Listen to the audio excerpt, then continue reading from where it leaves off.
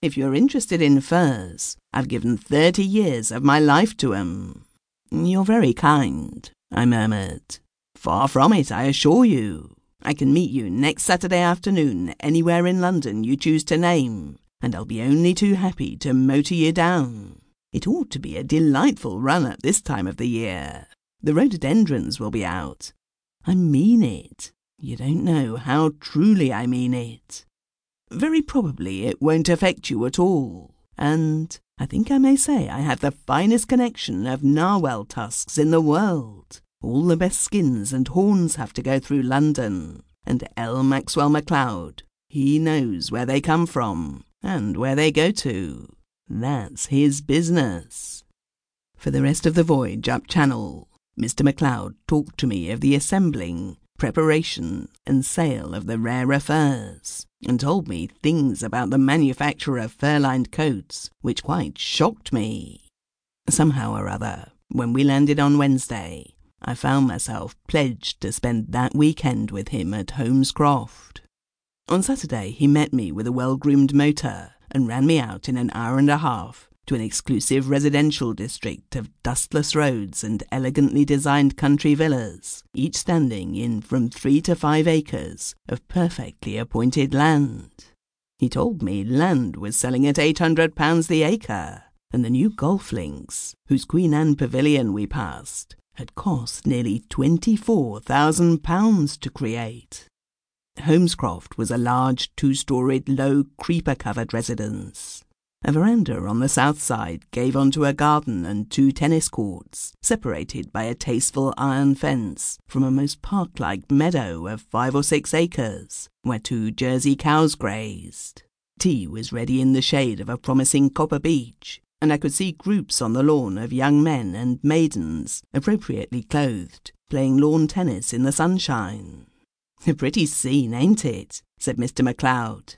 "My good lady's sitting under the tree, and that's my girl, in pink, on the far court. But I'll take you to your room, and you can see 'em all later."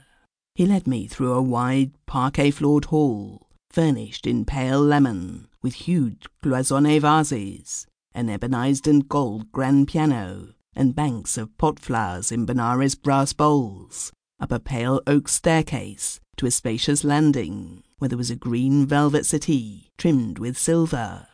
The blinds were down, and the light lay in parallel lines on the floors. He showed me my room, saying cheerfully, "You may be a little tired. One often is without knowing it after a run through traffic. Don't come down till you feel quite restored. We shall all be in the garden." My room was rather close, and smelt of perfumed soap.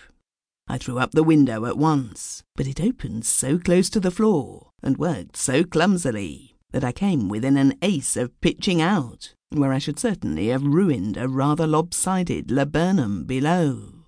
As I set about washing off the journey's dust, I began to feel a little tired, but I reflected I had not come down here in this weather and among these new surroundings to be depressed, so I began to whistle, and it was just then that I was aware of a little grey shadow, as it might have been a snowflake seen against the light, floating at an immense distance in the background of my brain. It annoyed me, and I shook my head to get rid of it. Then my brain telegraphed that it was the forerunner of a swift striding gloom, which there was yet time to escape if I would force my thoughts away from it, as a man leaping for life forces his body forward and away from the fall of a wall. But the gloom overtook me before I could take in the meaning of the message.